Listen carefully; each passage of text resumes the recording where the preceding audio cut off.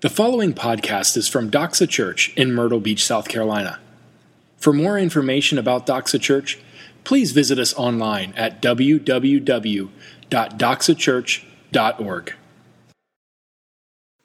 Well, welcome. I want to give a shout out to our Doxa folks. You know, Anna, we did our Christmas party last night, and Anna was sticking around after most of the people had left, and she goes, I love my church.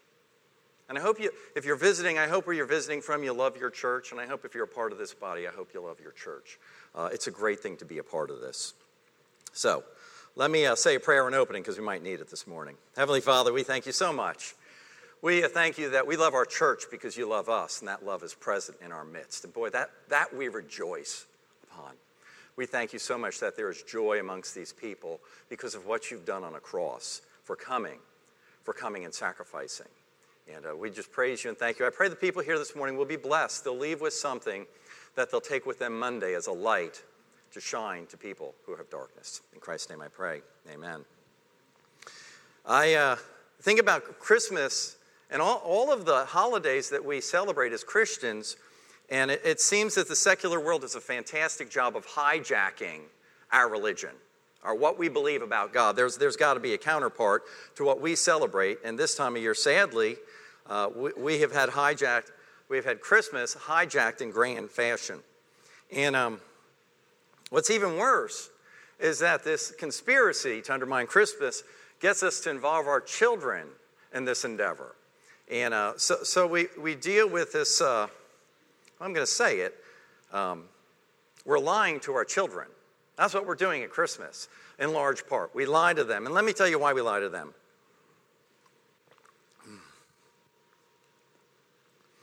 We tell our children that this fat guy with a white beard is coming to our house.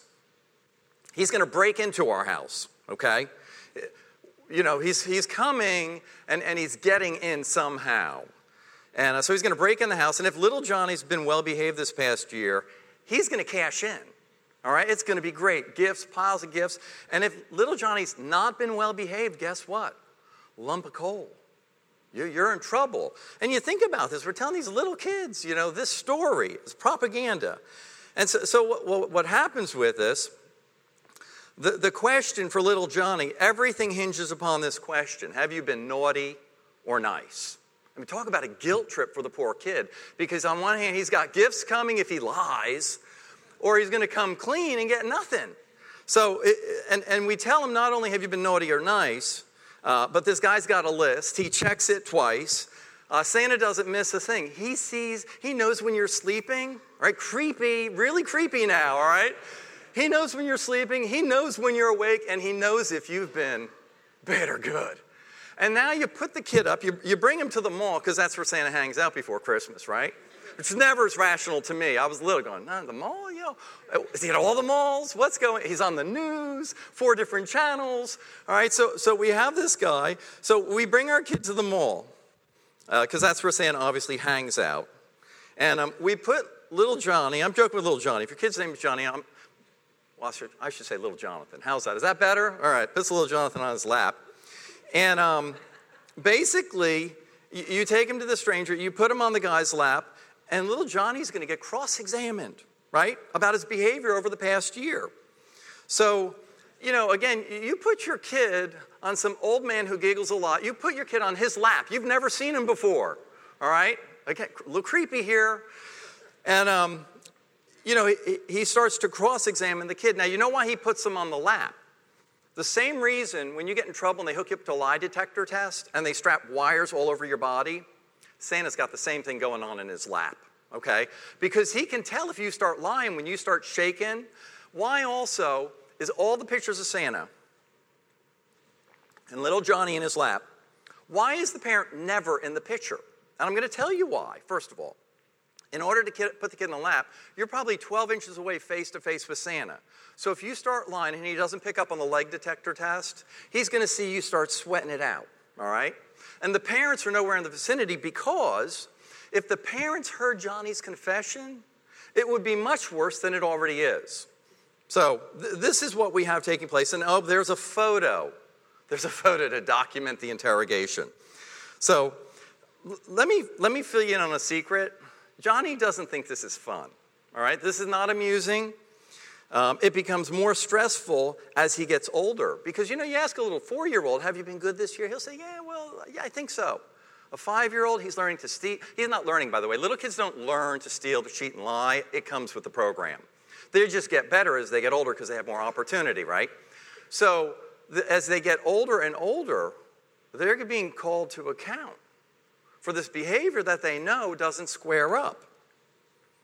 And if he blows it, the next time he sees gifts is his birthday, which is in August. That's no good. So here's what we have. Johnny's hoping he can keep up the charade long enough to cash in and get the new bike. How many times have you witnessed the following scene? You go to the mall, there's a line of kids getting ready to be interrogated, and a handful of them are screaming and crying, right? Why? They know what's up. So, just having said that, Merry Christmas. If you let me not discourage you from bringing your kids to Santa this year. Now, I'm just telling you what's up. So, I have this. We got a text. Before you put it up, hold on a second. Oh, you got it? No, hold on a second, Hudson. We got a text from my brother-in-law just recently. And it seems that his son, who's 8+ years old, had just lost his first tooth.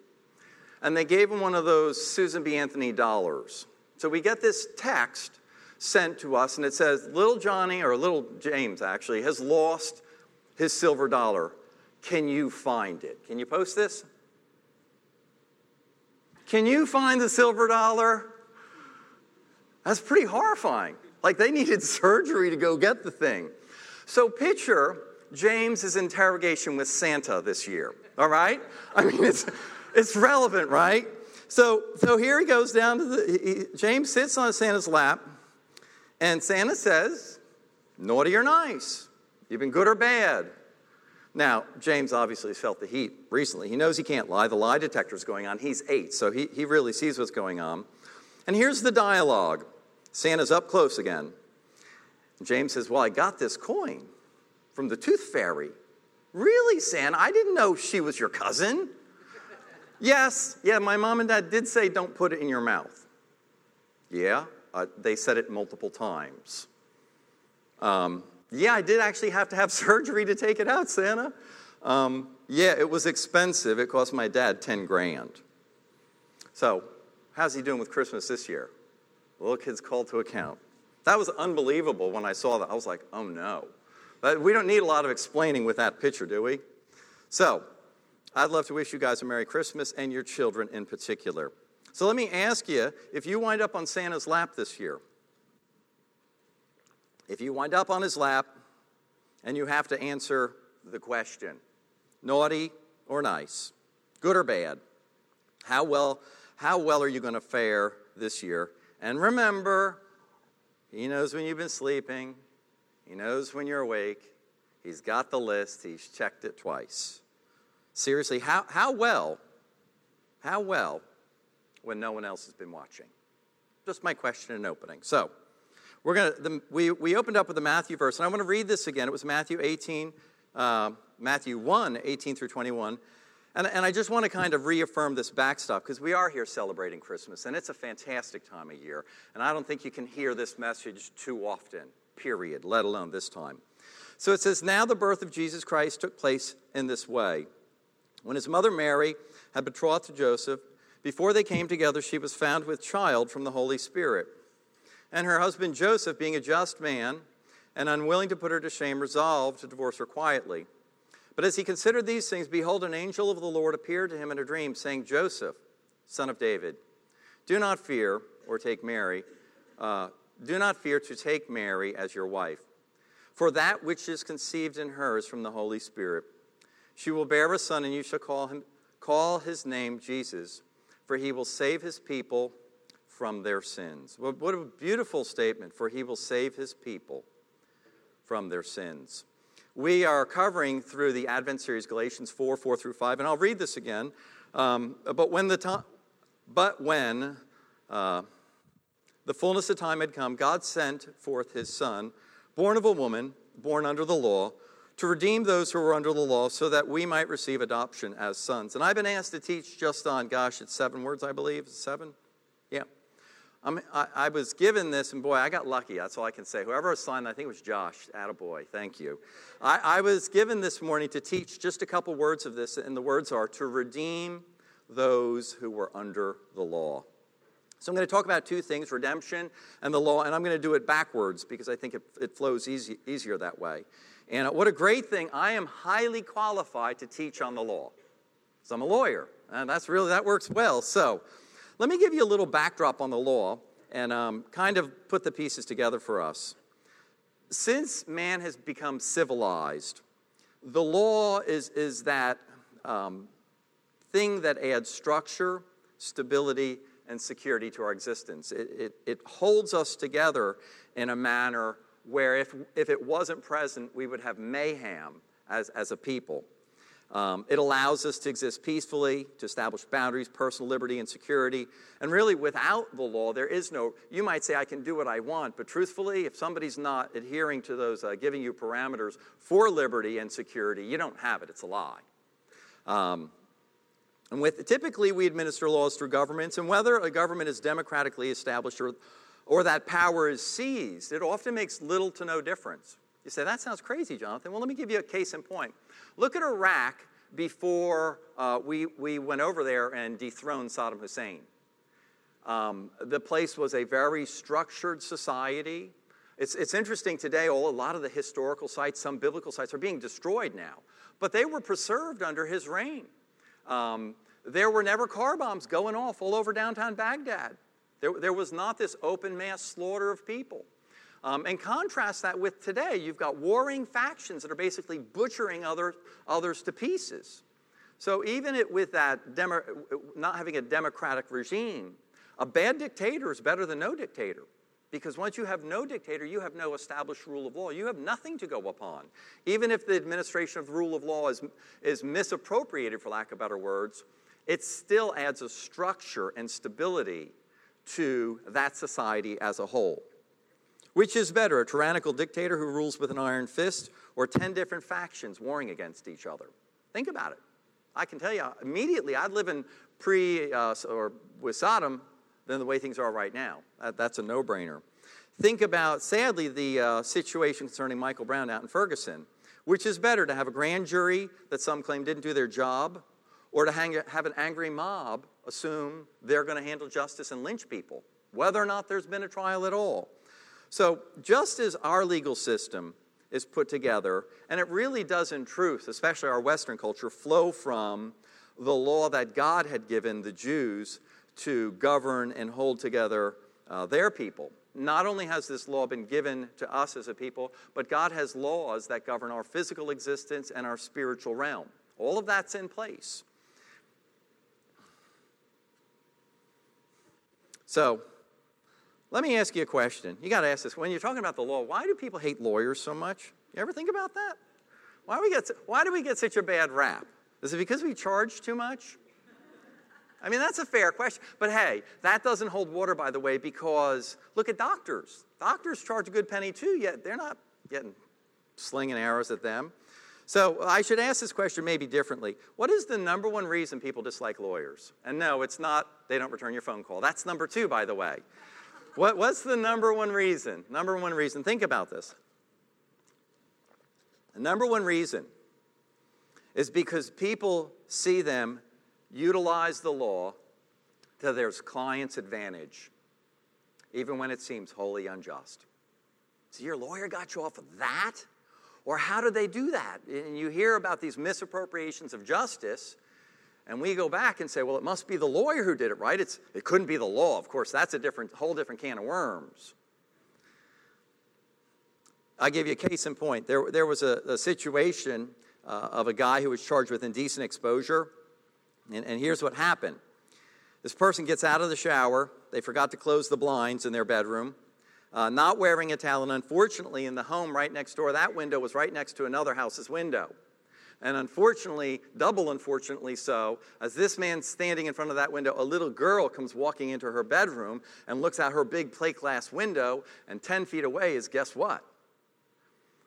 Indecent, obviously inappropriate viewing, for your lack of better words.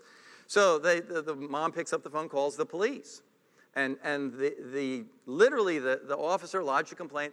The officer was writing the warrant when the indecent exposing guy's lawyer called the cop and said, hey, you don't have a case. You don't have a case at all, because the law reads at that time that indecent exposure was where somebody reveals, obviously, a part of their anatomy inappropriately, which can be viewed from a public street or alleyway.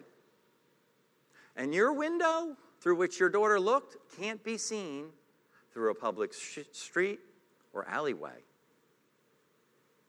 Does that sound kind of crazy?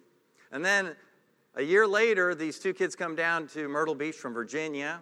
And what do young people do at night when it's warm and you're at the beach? What do we do? What you guys? Don't say what you guys did. What do? You go skinny dipping.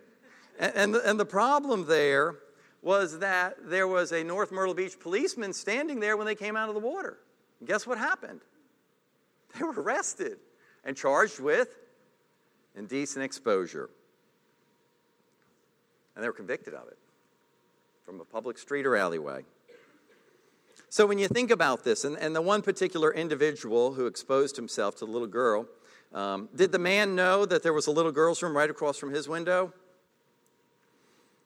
Did the man intentionally leave the blinds up on that particular day? Did the man intentionally forget his towel when he left the bathroom? Does the law care about any of those factors? Does it matter at all? The law takes no account of motive. Generally speaking, I'll say this. Now, we got another lawyer in here. Lori here? Okay, good. So the law does account occasionally for motivation. But generally speaking, it's fact-based. Doesn't take account of what happened with this guy. And on the other hand, you got this young couple who are just running around, living life, winding up with a criminal record. So when you witness what appears to be the unjust administration of the law, it leaves a bad taste in our mouth. And it upsets us when we see what appears to be this miscarriage of justice. But the problem really doesn't rest with the lawyers. Whew, ain't that good, Lori? We're off the hook now. You know what the problem is? The problem's the law. The problem is the law. Because each time we see this miscarriage of justice, we don't take the lawyers out and shoot them. We go to the legislature and say, change what? The law. Yeah, we got to get it so we can get this guy next time. So we're going to modify that system. And our laws really at the heart intend to shoot for something that is moral, to regulate a behavior that is moral. And that really comes again from God and from His law. God's idea of right and wrong were given to man through Moses. Most notably in Exodus, when God gave Moses the 10 Commandments. Thou shalt not murder, not steal, not bear false witness, not make for yourself a carven image, not take the Lord of your God in vain. Don't commit adultery. Don't covet your neighbor's house. Honor your mother and father. And again, all just foundations for our behavior. And here's the problem. Here's the big problem. These laws which God established for our liberty, for our security, for our protection, to allow us to live the fullness. You know, it's always interesting. If you look closely at God's law, it is never to make you miss out on the goodness and the fullness of life. It is to allow us to experience the fullness, the goodness of life as He had intended. But here's the problem with the law. The law is cold. The law is colorblind. It takes no account, generally speaking, of motivations.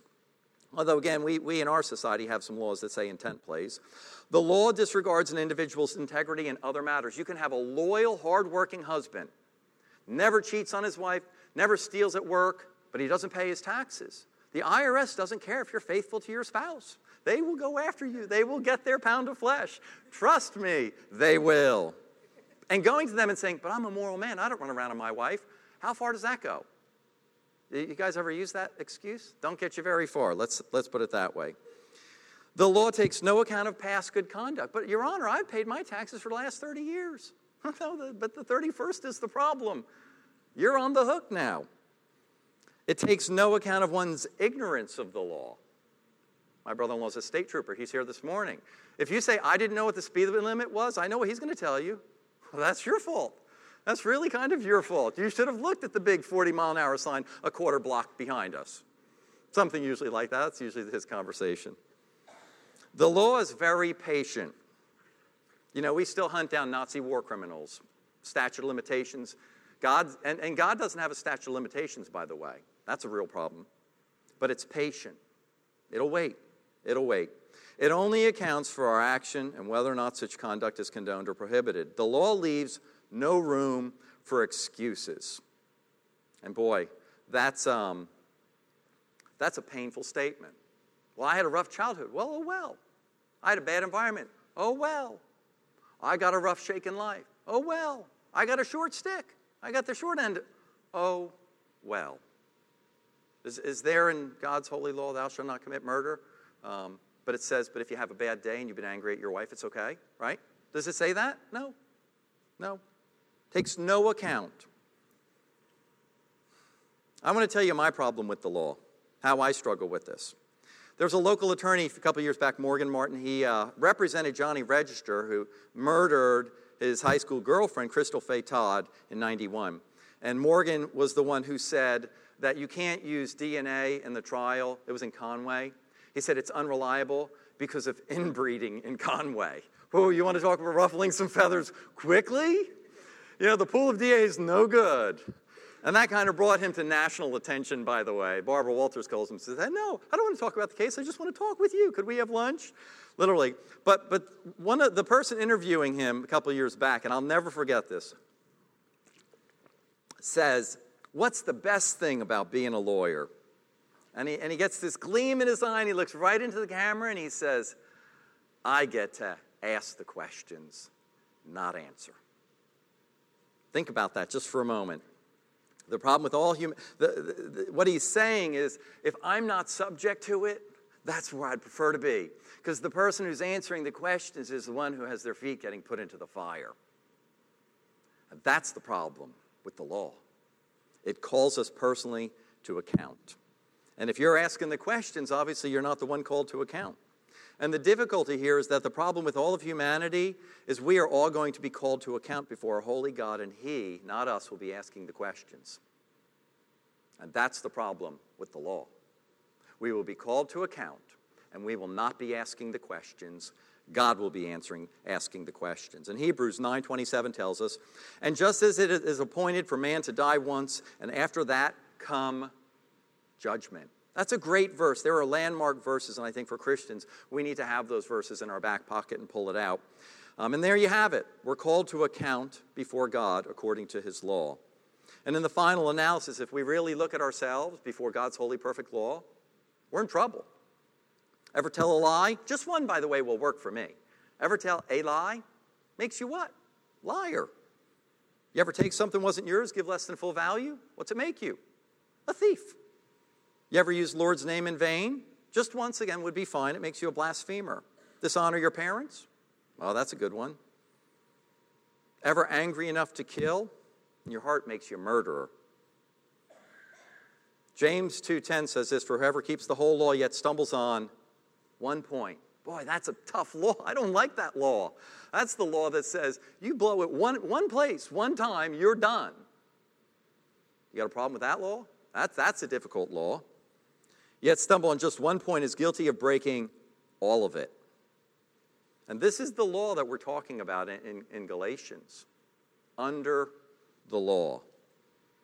Now a word about redemption or redeeming. The Hebrew word, I don't even try to pronounce this stuff. It's G-A with a little line over the A and then A-L. The word has a central meaning to regain possession of by payment or to buy back something that was lost. There's a secondary meaning, talks about to avenge bloodshed or to require blood, that eye for an eye type of spirit there.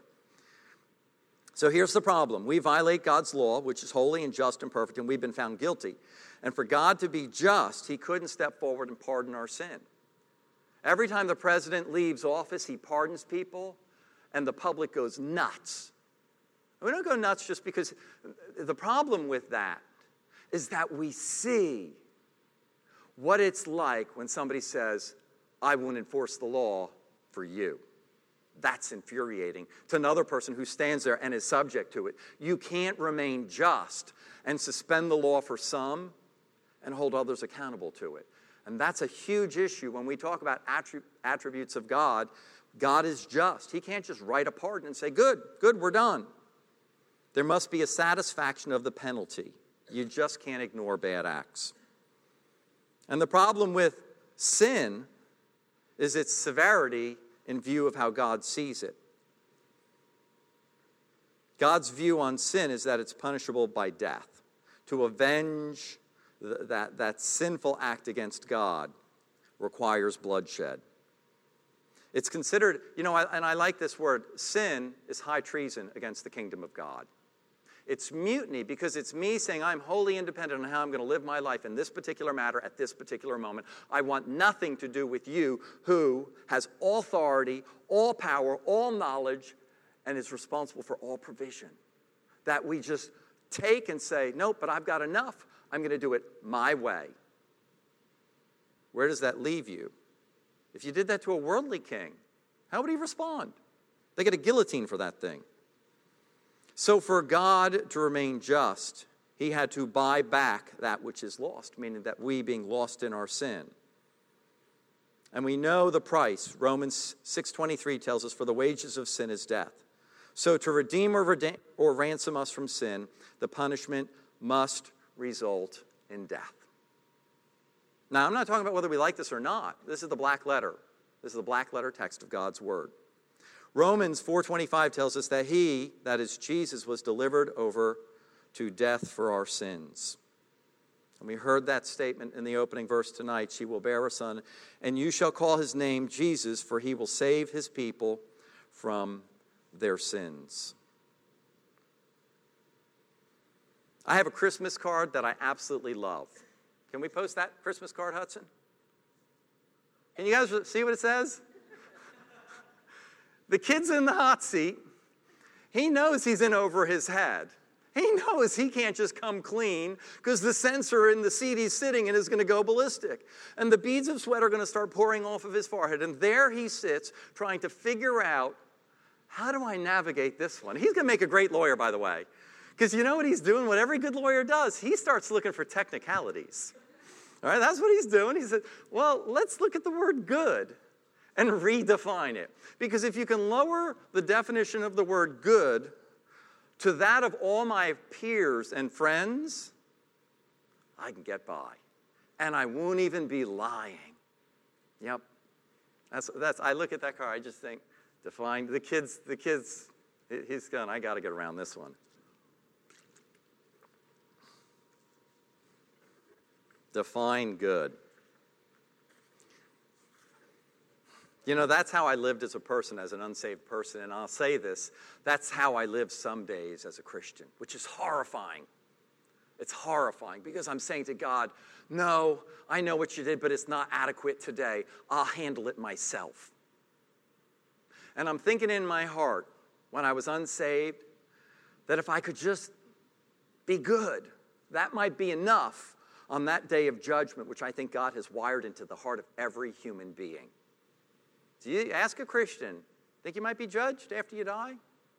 Ask a non-Christian that. And they're going to hem and haw. They're going to squirm. Do you think if there is a God that you'll be called to account at some level? You see, there's the key. Because they're going to say, well, at some level, hopefully, because if I can reach that standard of good, I'll be in, right? I had that lurking suspicion before I came to Christ. I'd never be good enough, and I knew it. It was a charade. And I would define it by the people around me. So if I hung out with grossly immoral people and I was somewhat immoral, guess what? I was okay. I'm looking good. And that's all. And if I can keep that pack of lies up here, I can navigate through this world without God. The problem is that I can't.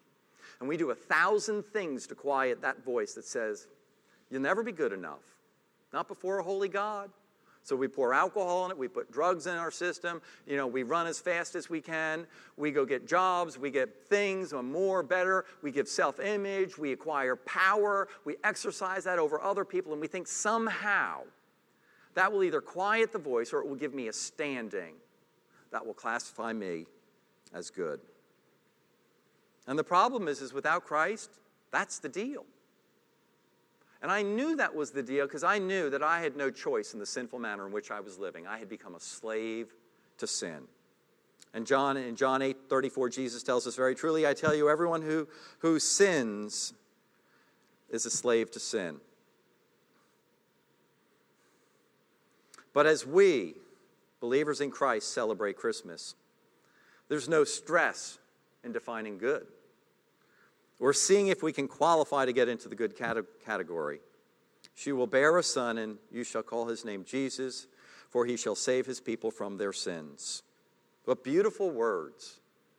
When we take this and bring it home, I don't have to sweat this anymore. I don't have to tell my kids. That's the horrifying thing with this young man. Somebody put him up to that. And the kids going, wow, our children are growing up. And they're thinking the same thing. They're looking at the world and it's screaming, are you good enough? Are you good enough? And in their hearts, it's a lie. They'll never be good enough. So let me tell you what happens this year. I'm going to do a touche with Santa. I'm going to the mall. I'm not bringing my kids. I'm going to get on his lap. Say, Santa, can I get on your lap? Let's see if in public he's going to let me on his lap. I bet he doesn't, which again confirms the creepiness I told you about before, all right?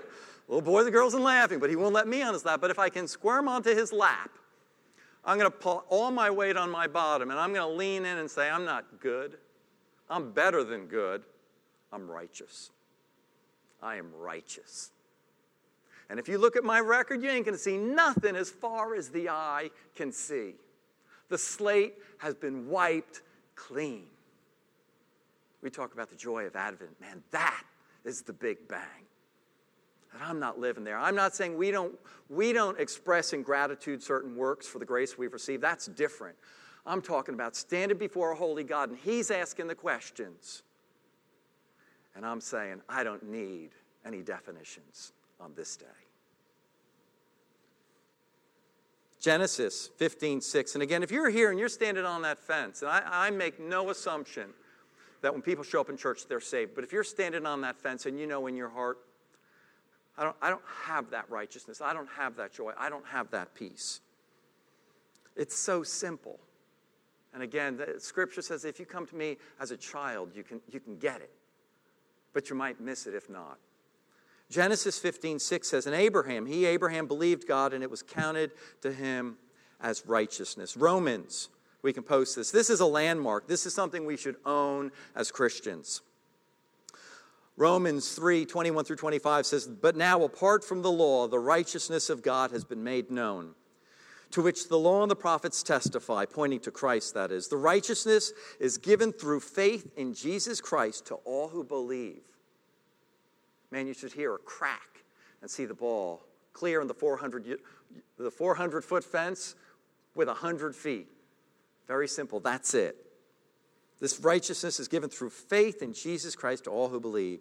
There is no difference between Jew and Gentile, for all have sinned and fall short of the glory of God. And all are justified freely by his grace through the redemption that came by Christ Jesus. God presented Christ as a sacrifice of atonement. There's that shedding of the blood, the accounting, the buying back, through the shedding of his blood to be received by faith. So if you run into Santa and you love the Lord, tell him you had a great year. But would you tell him why? She will bear a son, and you shall call his name Jesus, for he will save his people from their sins. So as we say this year, have a Merry Christmas, remember, let us all tell those that Christ has made all the difference. This is our joy in celebrating Christmas. Let me pray. Father, we thank you so much that we come here this morning, if already having come to you and made a profession, that there's no sweat. What a great thing that is, that we can just celebrate. Knowing who we are, we get to celebrate what you did. And it has been made right, and we are made righteous. Lord, we praise you, we thank you, and we rejoice. And we pray that this season, again, would be an opportunity for us to shine a light toward you about this grace. In Christ's name I pray. Amen. Thank you for listening to this podcast from Doxa Church.